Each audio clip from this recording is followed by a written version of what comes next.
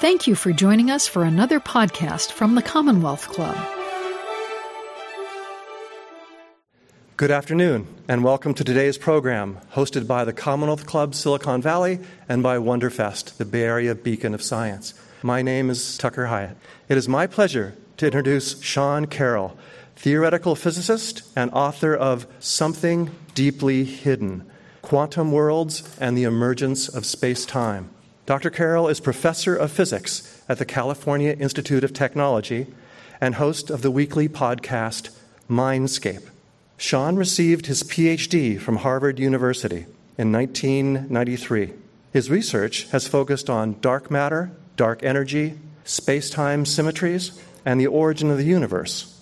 Professor Carroll has been recognized with fellowships and prizes from the National Science Foundation, NASA, the American Institute of Physics, and the Royal Society of London, to name just a few.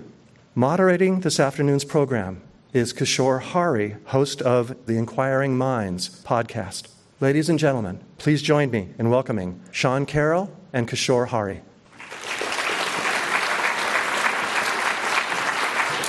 Thanks, Tucker.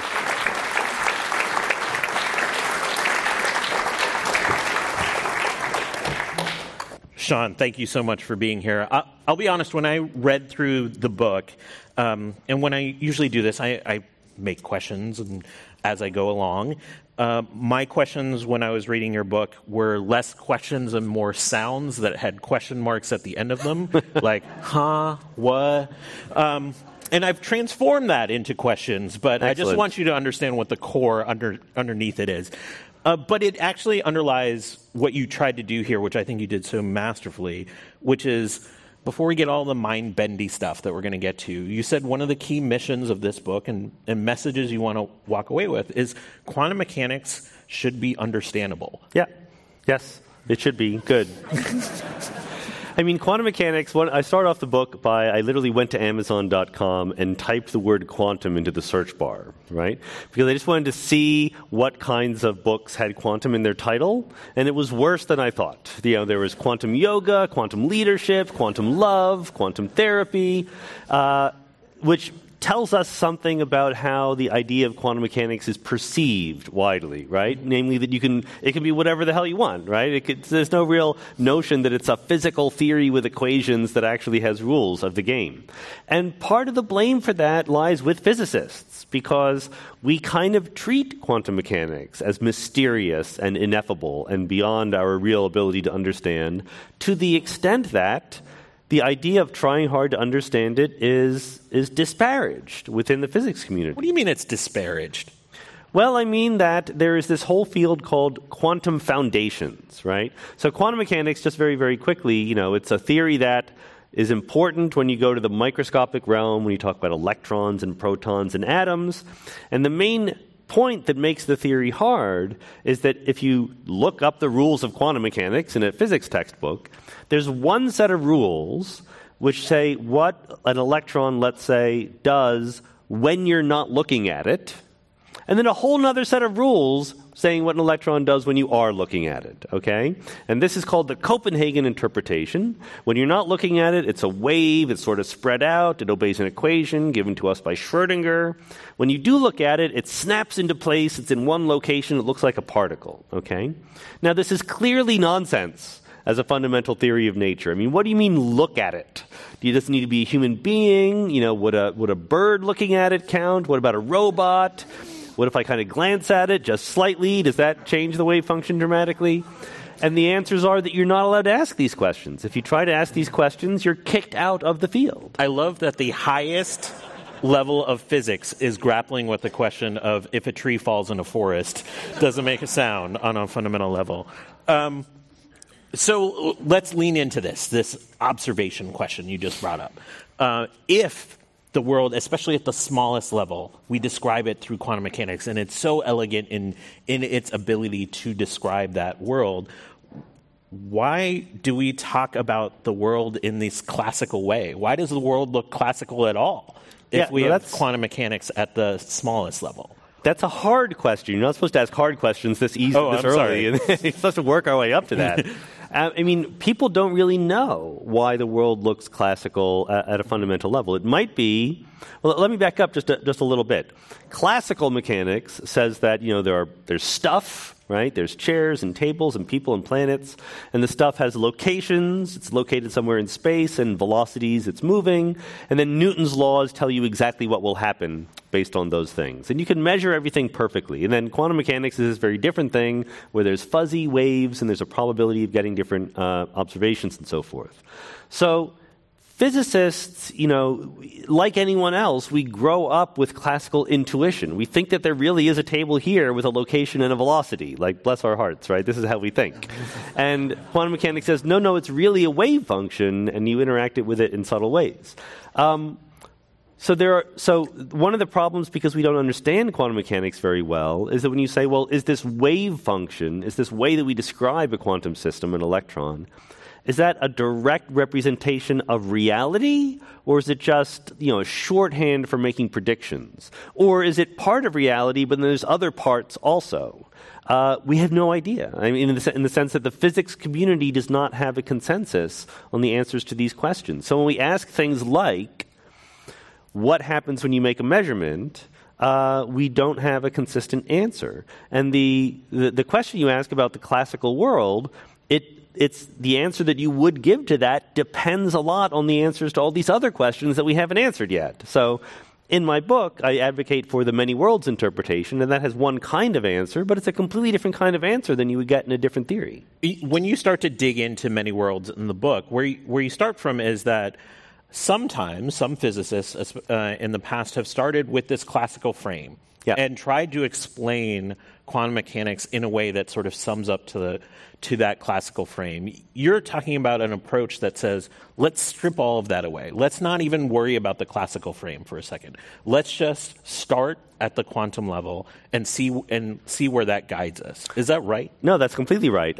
Everything is quantum in my point of view. In fact, Hugh Everett, who was the graduate student who pioneered many worlds, he originally called it the theory of the universal wave function. And what he meant by that was, in the reigning interpretation called the Copenhagen interpretation, the idea was that there are quantum systems, and they have wave functions, and they exist in superpositions of different possible measurement outcomes. But then there are observers, and the observers are treated classically. The observers are big, and they obey Newton's laws and so forth. And there's literally an idea called the Heisenberg cut. Heisenberg, inventor of the uncertainty principle and so forth, drew this cut between here's the classical realm where you and I are, here's the quantum realm where little particles are. And Everett made vicious fun of this idea. He's like, well, what do you mean? Like, who draws that cut anywhere? Like, you're made of atoms and particles. The atoms and particles obey the rules of quantum mechanics. Why shouldn't you obey the rules of quantum mechanics? So, in one sense, many worlds is a much simpler theory. There's no both classical world and quantum world. Everything is quantum, and that's how he explains everything. But then the question, why is there a good approximation given by classical physics, becomes much harder if you're an Everettian.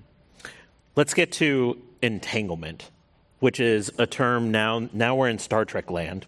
We're going to talk about entanglement. Entanglement came first, by the way, before really? Star Trek did. Yes, 1935. So, like, this idea of, like, we're all quantum, everything in the world is quantum, but how do quantum things interact with each other? Yeah, so I actually like to lean here on Schrodinger's cat, the famous thought experiment, right, where there's a box. Are we about to kill a cat? I have changed the experiment so that the cat is either awake or asleep rather than alive or dead, okay? So the idea, thank you. I think there's a lot of cat owners in the audience that know their cat is awake and asleep at the same time. No thought experiment cats were harmed in the writing of this book. So the idea is there's something quantum going on inside a sealed box with a cat in it. And the quantum thing, like a decaying radioactive nucleus, if it happens, then it is detected by a Geiger counter, and that sends gas into the box. And in Schrodinger's version, it was cyanide. His daughter literally said, I think my father just didn't like cats. But the point of this was, I replaced the cyanide with sleeping gas. It works just as well as a thought experiment. But the point of it was, take the fact that the quantum system you start with, according to the rules of quantum mechanics, it's not that it did decay or didn't, you just don't know. It's that it is in a superposition of it decayed and it didn't. It really literally is both at once before you looked at it, okay? And Schrödinger's cat amplifies that idea of a superposition up to the macroscopic world. So you say that the cat is in a superposition of being awake and asleep until you look at it, right? That's the idea.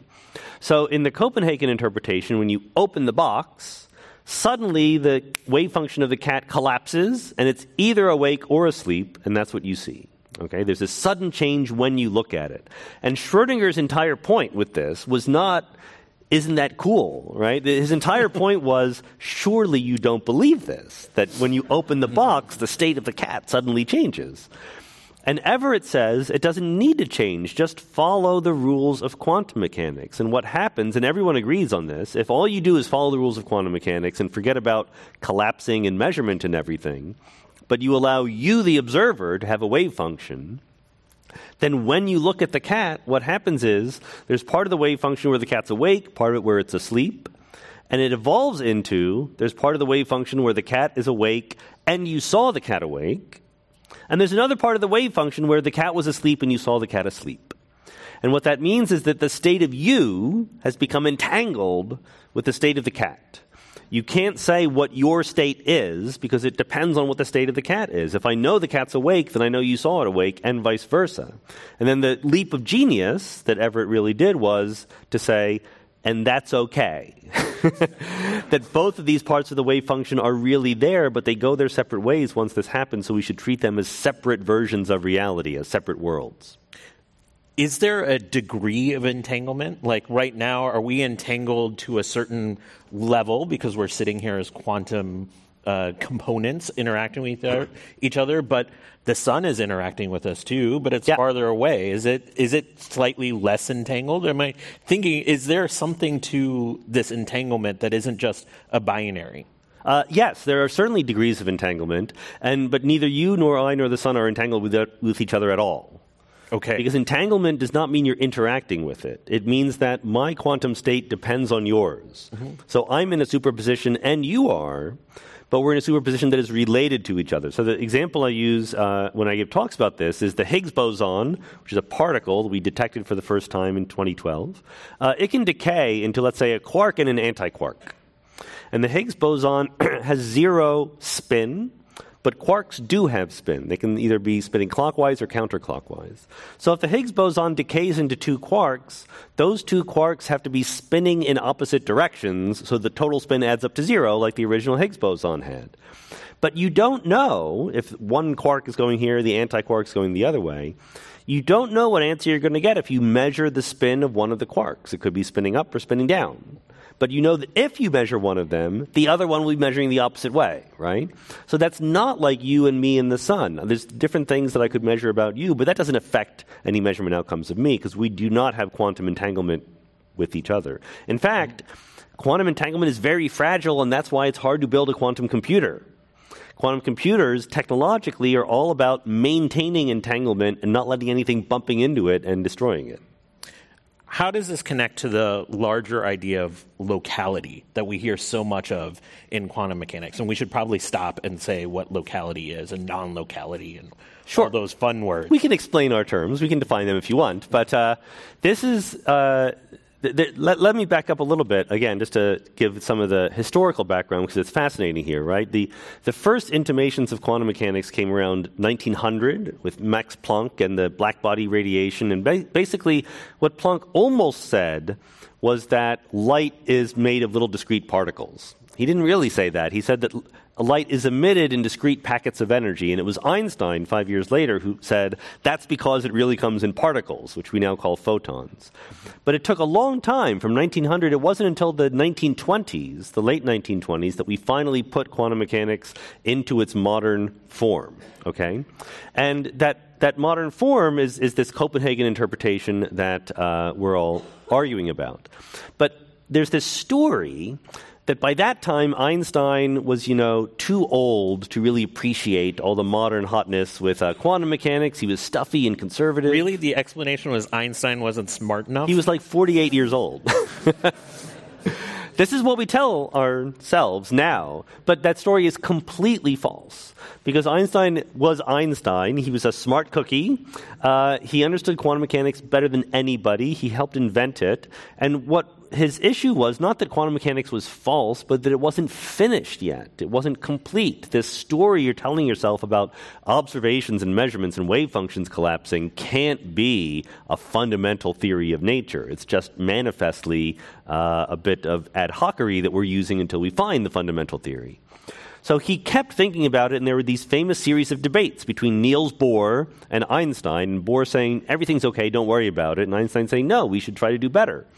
And so sort of the final salvo in these debates was in 1935, when Einstein, Podolsky, and Rosen wrote a paper now called the EPR paper. And they said basically exactly what I said about the Higgs boson, where you can have two particles and they're emitted and they're entangled with each other, but you can let them travel as far away as you like. So you have one particle over here that is entangled with another one, and that other one could be at Alpha Centauri, right? It could be light years away. And according to the Copenhagen interpretation, before I observe them, I don't know whether this one is spinning clockwise or counterclockwise, nor do I know the other one. But as soon as I observe this one, and let's say I see it spin clockwise, I instantly know the other one is spinning counterclockwise. So Einstein was like, come on, guys, like that's spooky to me. Like, how does it know 4 light years away? I'm Einstein. Nothing can go faster than the speed of light, right? These are my rules. So how does that information get there? And you're able to show, in quantum mechanics, you can prove theorems that this idea of spooky action at a distance cannot actually be used to transmit information. You cannot make a quantum mechanical entanglement phone that can let you talk faster than the speed of light. But you can make experimental predictions for what the two people will see, and those experiments have been done, and quantum mechanics is right. How does this all lead us to many worlds? Well, again, in the normal textbook formulation, we have these two sets of rules, right? What the wave function does when you're not looking at it, and what it does when you are looking at it. And all Everett says is, forget about all the second set of rules. Forget about looking at it. Forget about measurement, observation, whatever. There's only one thing wave functions ever do, which is to obey the equation that Erwin Schrödinger wrote down, the Schrödinger equation, okay? And then, if I open the box and I look at the cat, Schrödinger's equation is unambiguous about what happens. I and the cat together evolve into this entangled superposition. There's part of the wave function where the cat was awake and I saw it awake. There's part where the cat was asleep and I saw it asleep. And Everett's brilliance was to say, let's treat those two parts of the wave function as not describing me, but I don't know what I saw, but rather describing two different copies of me who saw two different things. That's where the many worlds come from. So is it the observation that leads to the splitting? Or, like, how does that work? Splitting happens whenever a little quantum system that is in a superposition becomes entangled with the wider world. It has nothing to do with measurement, observation, people, consciousness, agency, anything like that. It's all about entanglement. So is it really just a random event? Like, when the entanglement happens, that's when the world splits? Like, I apologize, I'm thinking about this completely in the context of Marvel movies right now. There's nothing random about it. The Schrödinger equation is completely deterministic.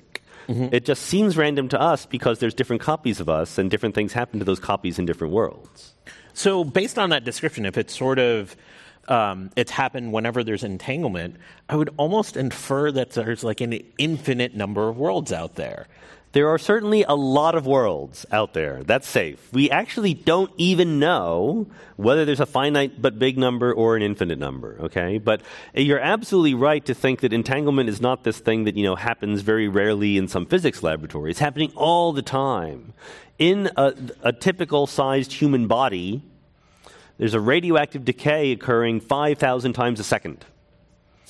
So every time that occurs, the very lower limit on the number of splittings of the wave function, it's not that so it splits 5,000 times, which doesn't make 5,000 worlds, it makes 2 to the power 5,000 worlds, right? Every time the world splits, it doubles. So there's a huge number of worlds being created. Rather than seeing it as some one dramatic event, think of this constant whooshing, where more and more worlds are being created in which things are slightly different in every world. this is where I stop and I look up because I'm trying to process just the enormity of that. So has there been some calculations on like what the limit could be of this? Like, it sounds like based on just that description, we would get to infinity pretty quickly. Like, there is no limitation on this. But you're saying there is, like, I'm starting to get this hint from you, some implication that there might be a finite number here. Well, there might be. We don't know. But first, let's establish, if I take a number like 2, and I multiply it by 2, and I multiply it by 2 again and again and again, it gets very big very quickly. It will take you a long time to reach infinity that way, though. Yeah. Like it will never almost happen. Forever. Yeah, almost. So there is an issue here where we human beings struggle, right? Because the numbers that are involved are just not part of our daily vocabulary, which goes like 1, 2, 3, many, right? So dealing with numbers like 2 to the 2 to the 100 is outside our everyday realm of experience, and that's okay. But this is what the math says happens. But there is this idea in the many worlds hypothesis that there is a number, possibly. Yeah, but like I said, we don't know whether it's infinity or finite. And that's a reflection of the fact that of this great embarrassment that we physicists have not tried nearly hard enough to understand the foundations of quantum mechanics for the last 100 years. Do these worlds that split, do they have any relationship with each other? Yes. Are they just sort of separate? They're separate and gone. They're separate now, but they share a relationship in that they came from the common past, right? There is an arrow of time built into the branching of the wave function. There were fewer worlds in the past. There will be more in the future. And if you really are bugged by the idea that we're going to run out of room for the worlds, this splitting and branching is closely related, when you go through the math, to an approach to thermal equilibrium, right? An approach to uniformity and boringness and blandness. And that's what's happening in the universe. It's the second law of thermodynamics. Entropy increases. You can start in some special state and you become increasingly more generic. And that's the situation where all of the worlds have already been created and filled up the space of all possible worlds. I'm now thinking about how much more fun entropy would have been in school if it was taught to me as just a return to boring. Yeah. That's what entropy is. If you wait long enough. Yeah. There's a whole other talk to be given about how simplicity is boring and very, very low entropy states are simple. Very, very high entropy states are also simple. Complexity and interestingness only happens along the journey from low entropy to high entropy. It doesn't happen at either end. Going back to the world branching, so they have a relationship with each other in the sense, I'm going to talk about this on biological concept, in that they have a common ancestor going backwards. But can they have any relationship going forward? Is there a way for those worlds to interact after they branch? Nope. Cool. Sorry. That ends. Sorry, Hollywood writers. The biological metaphor is very good. In fact, Hugh Everett, when he wrote, there's so much fascinating history here. Everett's advisor, because Everett was a graduate student when he was doing this, his thesis advisor was John Wheeler at Princeton, who had worked with Niels Bohr, of all people. And Wheeler idolized Niels Bohr. And so Wheeler, on the one hand, wanted to be supportive of his student. On the other hand, he felt like he couldn't possibly say anything against Niels Bohr.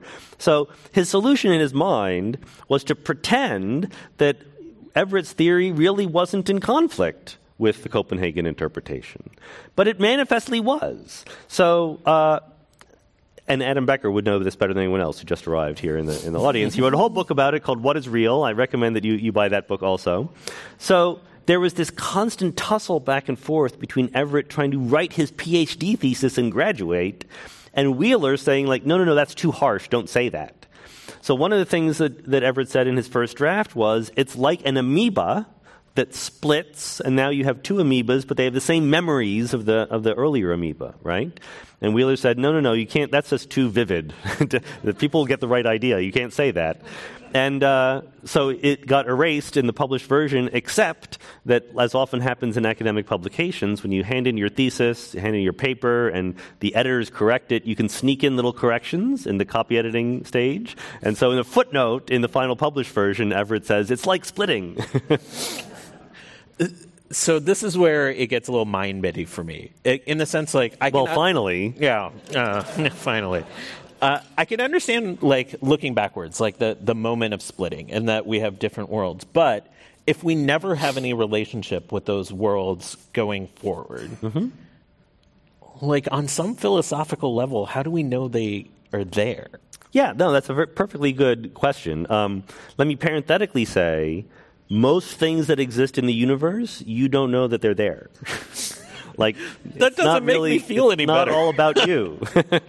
That definitely doesn't make me feel better. We're not here to make you feel better. That's really not what science does. So here's the point. You can explain what you mean by a measurement in quantum mechanics, etc., by following your nose and believing the equations. And that's what Everett advocates doing. And an implication of this procedure is that there exist all these extra worlds. You can't measure them. But every theory makes some predictions you can't test. You test the predictions you can test.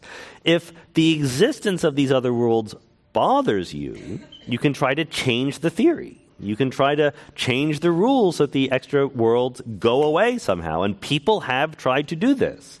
So for no good reason, they have added new rules to quantum mechanics to get rid of the extra worlds, to make themselves feel better about it. And, knock yourself out. It's a free country. But I don't feel the need to do that myself. I kind of relate more to quantum mechanics, knowing that somebody felt bad about it, and that's why they changed something. Yes. Are there experiments we can actually do, though? Are there experiments ongoing that are actually poking at this question? Absolutely, 100%, because the entirety, the worlds in many worlds are not the theory. The worlds are a prediction of the theory. The axioms, the foundational elements of the theory are: there's one wave function, the wave function of the universe, and it always obeys the Schrödinger equation.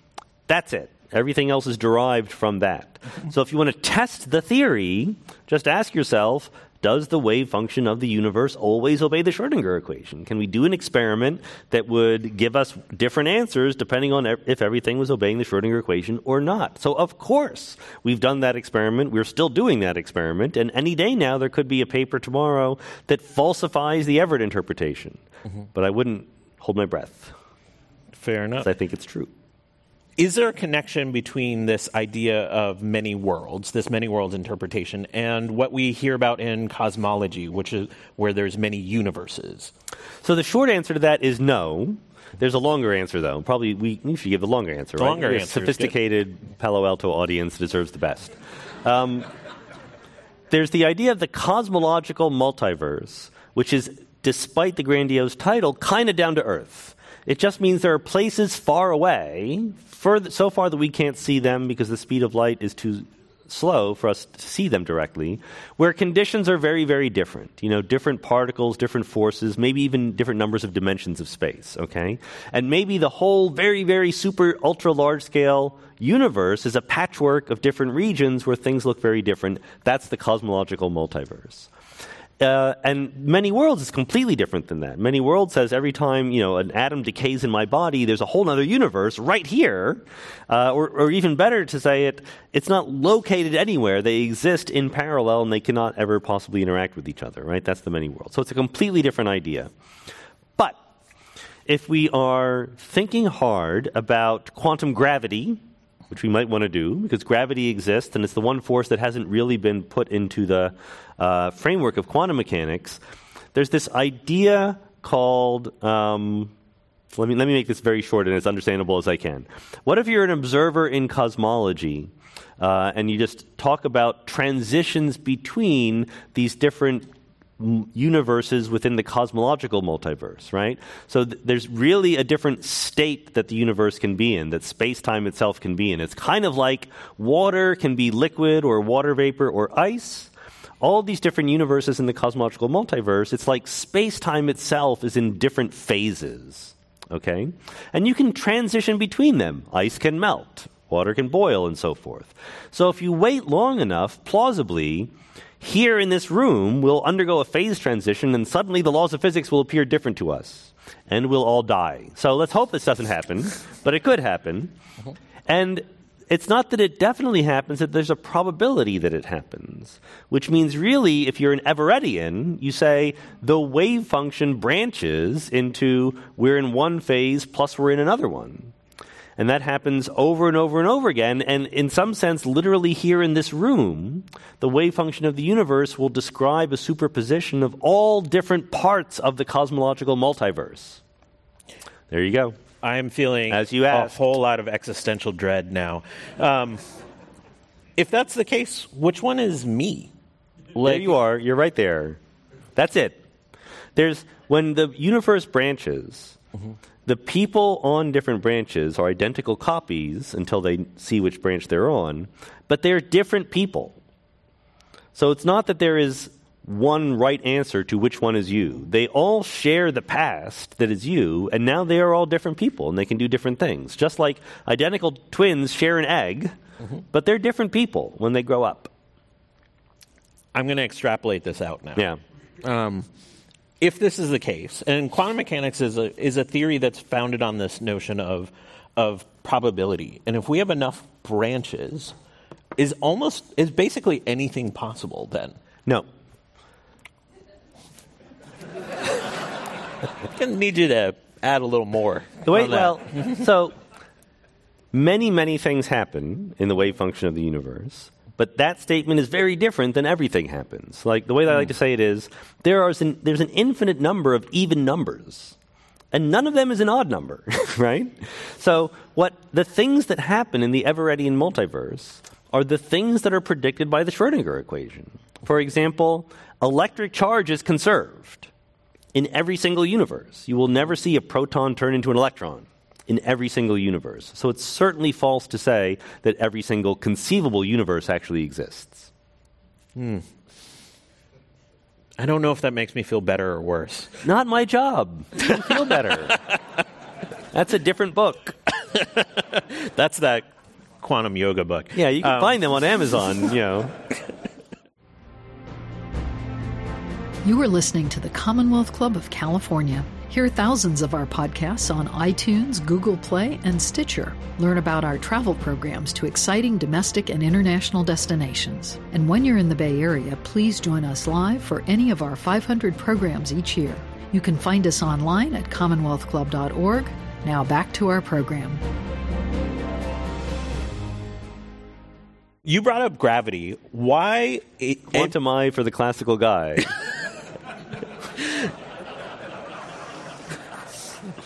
I really want to see that show. You brought up gravity. Almost every quantum mechanics book that you'll read, you'll eventually get to this point in gravity, and you can feel the tone shift. Yeah. Like there's almost like behind the chapter, there's a general, just like just a sigh behind it. Why is gravity such a concerning topic when it comes to quantum mechanics?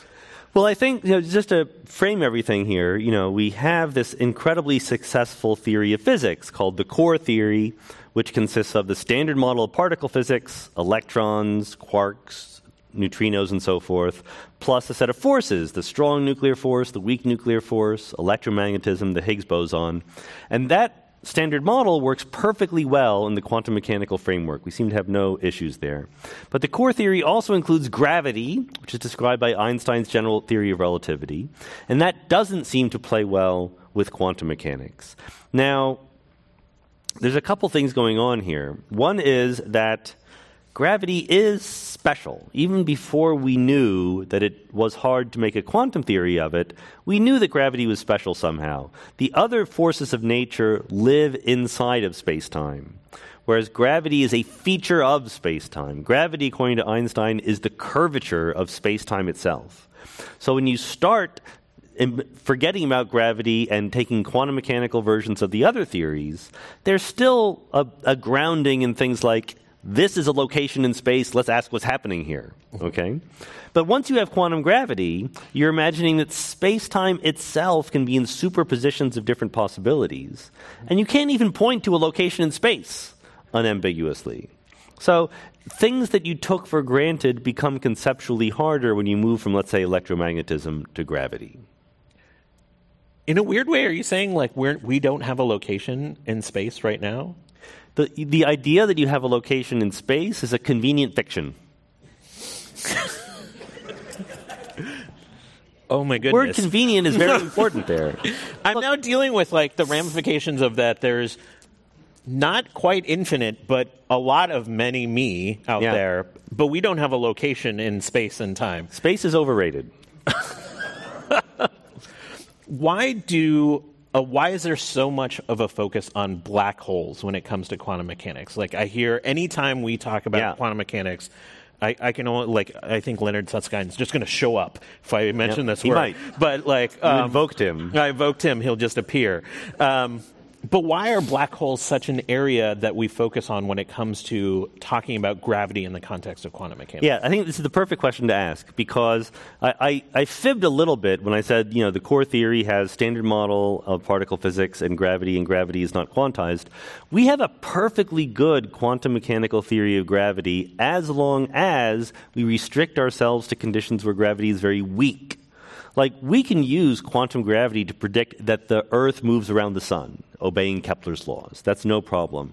Where quantum gravity, as we currently understand it, doesn't work is where gravity becomes strong, like at the Big Bang or in a black hole, okay? So, sadly, we don't have a lot of experimental evidence about how quantum gravity is working near black holes, but we do have thought experiments. Essentially, Stephen Hawking in the 1940s told us this miraculous fact that black holes have an entropy, they have a temperature, they give off radiation. These are all predictions of what you get by combining quantum mechanics with gravity. And all of the hints from that, so you try to understand your thought experiment as carefully as you can, not quite as good as a real experiment, but it's what we got. What the black hole thought experiments seem to be telling us is that unlike everything else, every other force of nature, you can't think of gravity as a bunch of things with locations in space, right? If you think about quantum field theory, think about the electromagnetic field. At every point in space, there's an electric field that is oscillating in some direction, a magnetic field, etc. But gravity is not like that. It doesn't have this locality feature. There are things about quantum gravity that seem to be intrinsically non-local. And this helps explain the fact that it's been hard to take general relativity and quantize it, because general relativity is a perfectly local theory. And by local, what I mean is if I poke something right here, the changes that I make in the universe ripple out at the speed of light or slower. So this affects something right next to it, affects something right next to it, etc. But there's something that spreads out right away in gravity that is weird. And we don't understand that, but it's a hint that we shouldn't find quantum gravity by taking general relativity and quantizing it. So you're suggesting that we need to stay at the basic nature of what quantum mechanics is telling us and try to go follow that theory until we find, maybe in another world potentially, something that sums to what we're seeing in when we look at gravity. Is that right? No, that's exactly right. And I think that in some sense we've been spoiled because we got lucky. Like when we take electromagnetism or particles or whatever to make this very successful standard model of particle physics, we always start with a classical theory and then we quantize it. Mm-hmm. We start with something that didn't know about quantum mechanics and we add quantum mechanics to it.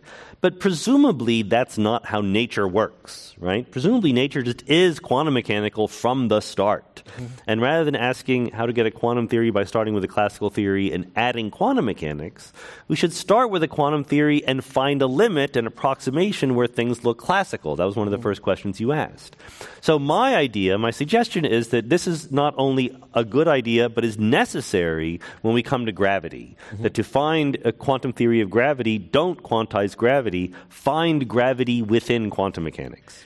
Do we expect anything in the way that you talked about a proton can't turn into an electron? There's certain things that are going to be conserved in each of the ones. Is there something like that with gravity too that we suspect or that we're testing? Well, what we know is the huge success of general relativity in the classical regime, right? So we know that space-time is curved. We know that space is three-dimensional. Time is one-dimensional. We know there are gravitational waves and there are black holes and there's a Big Bang. So in some sense, we have a lot of information that we can really make use of. We also know a lot about how quantum field theory works, right? We know that the world is not made of particles at a fundamental level. It's made of fields. And these fields are entangled with each other in very specific ways. So hopefully we can fit it all together into a story that at the the end of the day resembles the world we see. Mm-hmm. There is a term that has been thrown about, a super observer. What does that mean? That could mean different things. Who's been thrown around this term? I'm asking a question from the audience. Right There's at least two different senses in which I've heard this term. One is, we live in the wave function of the universe, but as we've been saying, the wave function branches, and now I live on one branch but not the other. So we can always imagine the ability to observe all of the branches of the wave function at once, although literally no creature in the universe can do that. So if you imagine that kind of super observer, then they'd be able to see the whole wave function. Mm-hmm. It's probably not related to that, but there's an even weirder idea called superdeterminism, which tries to get around some of the weird correlations and spooky actions at a distance by saying not only are the experimental results baked into the initial conditions of the universe, but which experiments you choose to do were already baked into the initial conditions of the universe. And that's why you think that quantum mechanics is correctly describing what's going on, even though everything is perfectly determined. Another existential crisis happening now. I knew you would say that.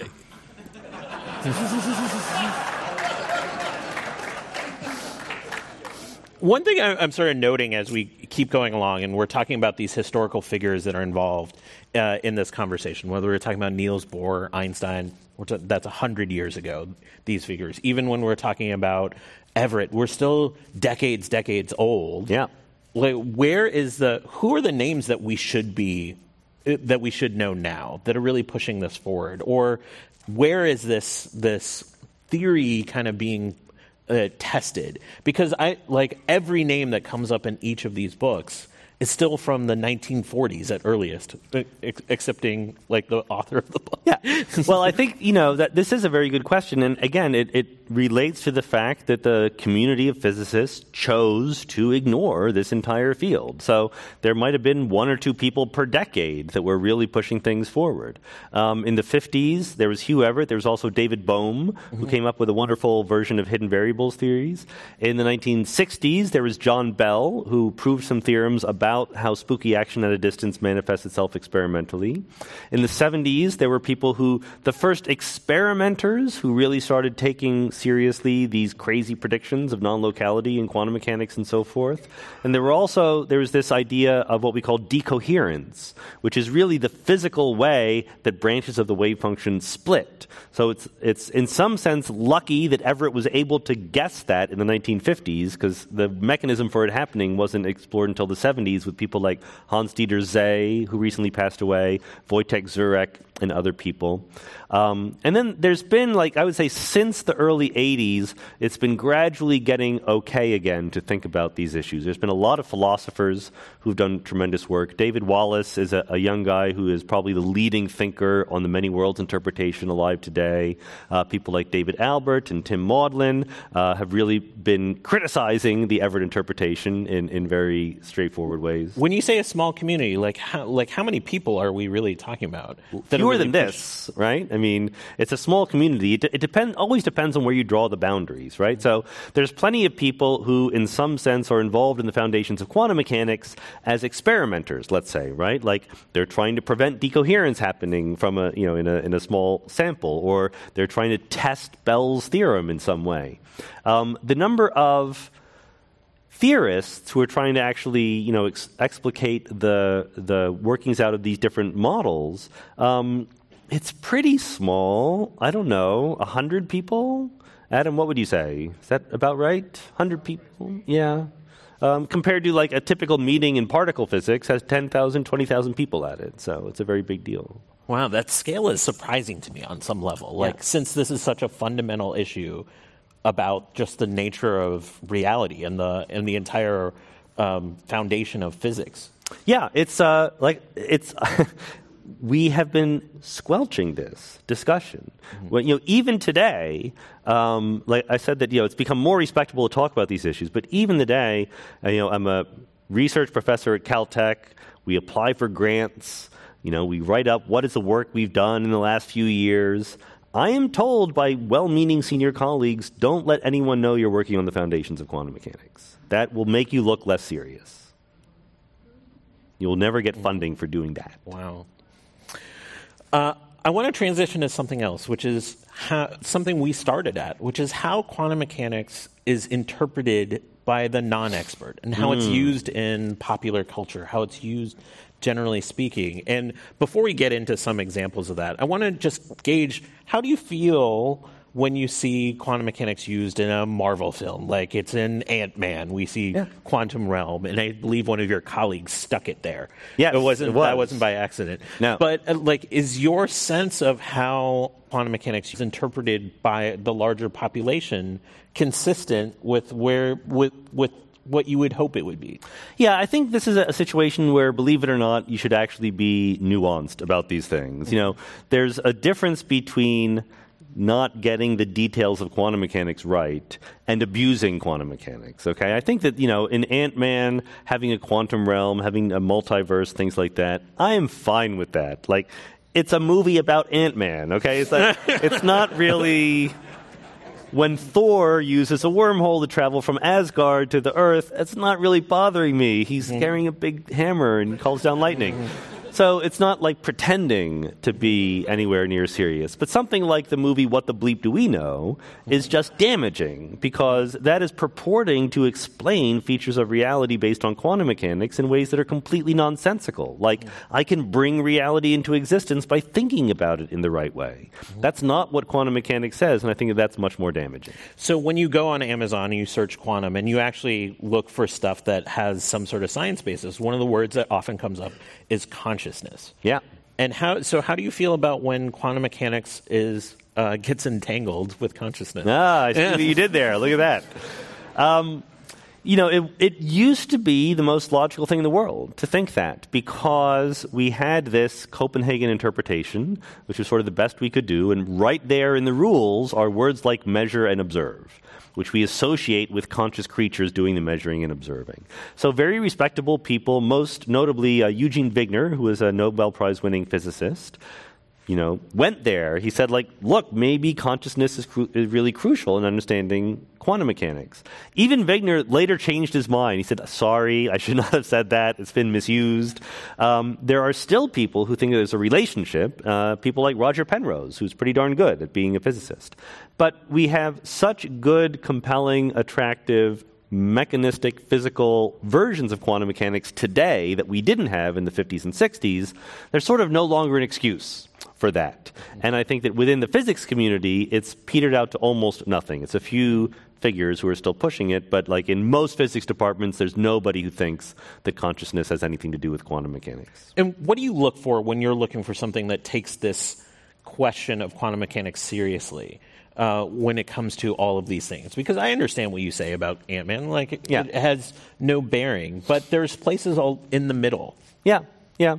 Well, I think because we've done such a bad job at explaining quantum mechanics, and because both physicists and science writers have taken advantage of the mysterious aspect to sort of make it sound even more mysterious, because that's what, I once made a joke. Have you seen the Twitter account called In Mice?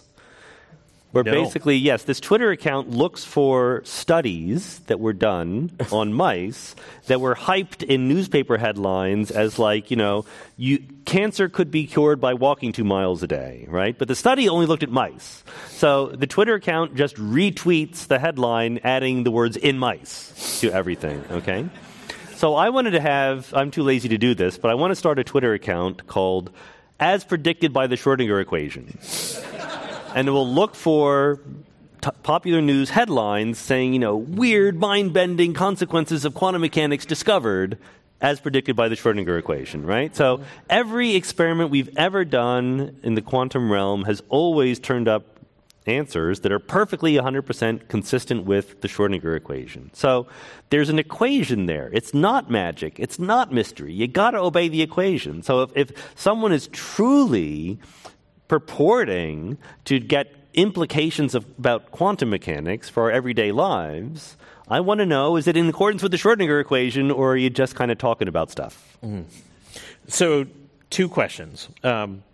One is the current state of research really pushing at trying to confirm whether we're in alignment with Schrodinger's equation, or actually trying to push new ground and throwing out completely new ideas that don't just posit that we need to test whether Schrodinger's equation is the correct sort of estimation of the wave function.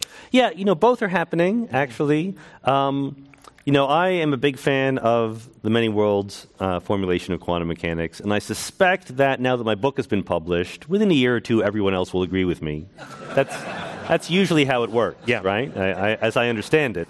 But meanwhile, there are plenty of people, philosophers of science, I should say this very clearly, philosophers of science have been much more respectable than physicists have about facing up to the difficulties of understanding quantum mechanics. They've been worrying about these foundational issues at a much more serious level than the physicists have. The physicists have been shut up and calculate, don't bug me about this, and the philosophers have been trying to understand it. That's the good news. The bad news is they, as David Wallace, who's a proponent of many worlds, put it, like, when faced with a conundrum in the philosophy of physics, the philosophers will always say, what we need here is better physics. And what the physicists always say is, what we need here is better philosophy, right? So what the philosophers are very willing to do is to change the laws of physics to interpret quantum mechanics, to add new variables or change Schrodinger's equation or whatever. Whereas the physicists are like, no, I'm pretty sure that Schrodinger's equation is it, so we need to understand what's going on better. And that sort of makes them much more sympathetic to many worlds than to things like hidden variable theories or spontaneous collapse theories. I find that incredibly heartening. As somebody that's worked in academia and beyond, like, philosophers of science, like, they go by many different names depending on the field, oftentimes are small and marginalized and off to the side. But to be taken seriously here, in the way they're taking the topic seriously, I find actually really exciting. Well, half of the philosophers of science working in this area have PhDs in physics, not in philosophy, and then instantly realized that what they cared about would never get them a job in a physics department compatible with what we've been saying, and so they were able to get jobs in philosophy departments. And there is no difference. Mm-hmm. The thing being done is trying to understand nature. It doesn't matter whether you call it philosophy or call it physics, right? It's just that there is academic siloing. There are different ways of putting people in boxes, and we want to put you in one box or the other. And if you say, well, I don't really quite belong in the box, then they say, well, you will really not get a job. So I guess the question isn't what's inside the box anymore. That's a Schrodinger joke. I know, I thought that would do well. I really thought that would do well. Polite silence is always, An astute audience member has noted, like, one of the words that we've used a lot tonight is the word understand. Yeah. And in this context, they ask, what does it mean to understand this? Because, like, understanding is this vague term itself. Like, sure. I think that you can have different levels of insistence on what it really means to understand. Like, gravity, we have general relativity. There's curved space-time, there's an equation, it's tested experimentally. But it's very easy to say, yeah, but do you really understand gravity, man? And I'm like, yes, there's the equation, and I made the predictions, and it's all working out. So, like, the simplest, when I say understand quantum mechanics, I don't mean, like, grasp it in my interior bones or anything. I mean, I want to know what the equation is and what the quantities are so that I can say what happened. That's all that I want. I'm going to create another world here where you're the grand vizier of all of physics, and you can set up some experiment that you want to do that really pokes at this question. Is there something out there that you feel like, if we're going to really try to poke at this in a more aggressive way, what is that experiment, or what is that sort of structure that you would put in place? I think we don't quite have it yet because, again, the theory has been lagging so far behind. I think that this idea that I mentioned before, that somehow gravity will emerge out of quantum mechanics, and also this open question that we talked about, are there an infinite number of worlds or just a finite number? The different possibilities here come down in different ways that might lead to different experimental predictions. But we just haven't put the brain power put in the working hours to figure out what those predictions are. So, as much as I think that most progress in physics is driven by experiments and discoveries, the people who are lagging behind right now are the theorists. They haven't made the right predictions for the experimenters to go out and look for. And this is hard to say given the nature of the topic, but do you feel like progress is being made right now on that front, even though there isn't enough as you say, enough people doing this? Or Yeah, enough no, progress I absolutely do. And as very often happens in physics, part of it is just from technology. Like, you used to be able to draw this cut a la Heisenberg between the classical world and the quantum world, and that was fine. Like, quantum things were 1 or 2 or 5 particles. Classical things were 10 to the 25 particles. But now we can do quantum things with 10 or 100 or 1,000 particles where there's sort of a fuzzy boundary between the quantum realm and the classical realm. And suddenly you have to think harder about what quantum mechanics is really saying. So I think that in part, the drive to make a quantum computer has made it slightly more respectable to think about the foundations of physics. So I think that philosophers have been pushing it, and they've been doing it better. Physicists are beginning to catch on. So I'm optimistic. We're going to do some rapid-fire questions, which is always concerning when it comes to quantum mechanics. I don't know what that means. But an audience member asks, seems like many worlds and block universe, which I don't know what that is, are contradictory. 2 events split the multiverse into 4 universes, but relativity says the order of events can be different for different observers. So which many world split happens first? So, are we in a chicken and egg conversation right now? No, I mean, am I supposed to give a short answer to this, or can I give the right answer to this? The right answer. Yeah, okay, the right answer. You're right, anonymous questioner from the audience. There's absolutely a tension at face value between the idea that if I do a quantum experiment here, it splits the universe into 2 everywhere throughout the universe simultaneously, and relativity, which says there's no such thing as, quote, everywhere in the universe simultaneously, right? That notion depends on your frame of reference. However, the idea of a branching of the wave function is not built into the laws of physics. It is a human convenience. It is an emergent phenomenon. Just like tables and chairs are not built into the laws of physics, but we find them very convenient to talk about. They give us a handle on what's going on that we can use to describe things. So I know this is an unsatisfying answer. I discuss it in greater detail in the book, but how you slice up the universe into different branches is up to you. Whatever floats your boat. So the answer, which branching event happens first, the answer is it doesn't matter. Either way is fine. The predictions for every single experimental prediction you're going to make will turn out to be exactly the same. How do you deal with conservation of energy during the splits? Yeah. So this is a great question because it's a place where many worlds is clearly better than the Copenhagen interpretation. Many worlds says the only thing that ever happens is the wave function of the universe obeys the Schrödinger equation. The Schrödinger equation conserves energy perfectly. That's kind of what its job is. And so energy is conserved. That's it. Now, I know that's not really satisfying because you say, but I make a whole other universe and there's energy in the universe. Where did it come from? The answer is that even though you can't see it, every universe is getting thinner. Every universe is getting skinnier. So there's an amount of universe built in, and rather than thinking of the universe duplicating, you should think of it being subdivided into many different copies. And the copies start out very similar looking, but slightly different because they're on different branches, and they can differentiate over time, but there's less and less of them. So there's a related question, forgetting about... so energy is still conserved even though you're making new universes because you're dividing the existing universe in half. There's a related question, forget about energy, what about utility? What about happiness? Like if you're utilitarian and you think that the total happiness or pleasure or utility of the people in the world is a positive number, wouldn't the most moral thing you could possibly do be to branch the wave function of the universe as fast as you can to make more people and increase the utility of the universe? No, because no one would know you were doing that. And that's because even though you're making more and more universes, they're in some sense smaller and smaller and contribute less to the total utility. Same story for energy. There's a lot of things I imagine talking about tonight in respect to a wave function, but morality was not one of them. It's not... I think it's true that knowing that there are many other copies of you that started from a similar past and are different now, it would be the most natural thing in the world to think that that should somehow affect your life, that it should change how you should behave. I think the answer is no, it doesn't change how you behave, but it's a perfectly good question to ask. Like, you wouldn't be surprised, really. One more audience question, which is, Schrodinger's equation causes the wave function to evolve smoothly, but splitting worlds sounds discontinuous. What gives? Yeah, what gives is it's a good approximation, right? Everything is very, very smooth. It's exactly right.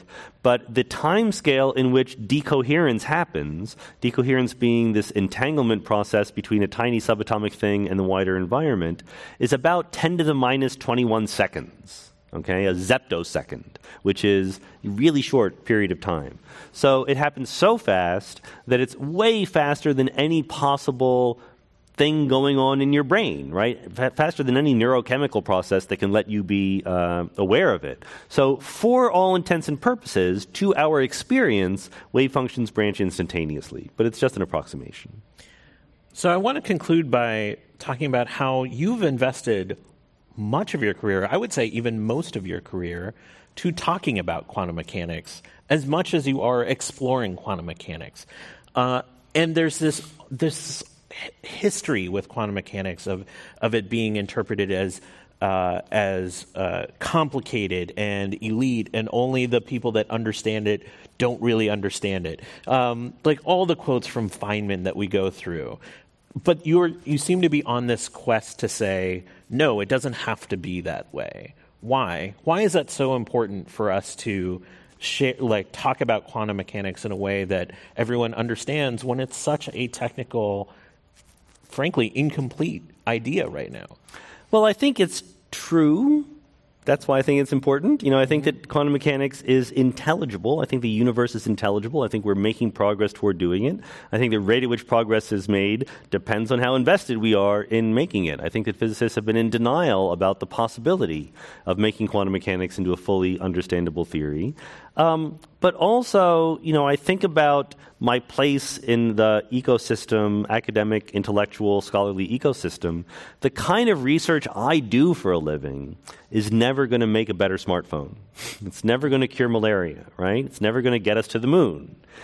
The only reason to do and to support the kind of research I do is because of basic fundamental human curiosity. We want to know about ourselves, about the world we live in, about how they're related. And so I am privileged enough to get to do that for a living, but to do that and to be supported by the rest of the world in my quest to do that, and then to not tell anybody what we figured out seems absurd to me. I appreciate that you found that absurd, because it means that we get to enjoy the fruits of your labor.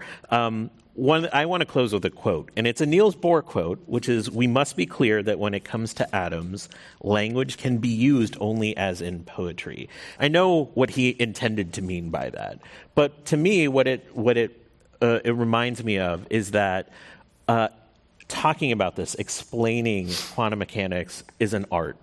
And I appreciate how much time you've put into becoming an artist as much as a scientist. Please join me in thanking Sean Carroll. Thank you very much.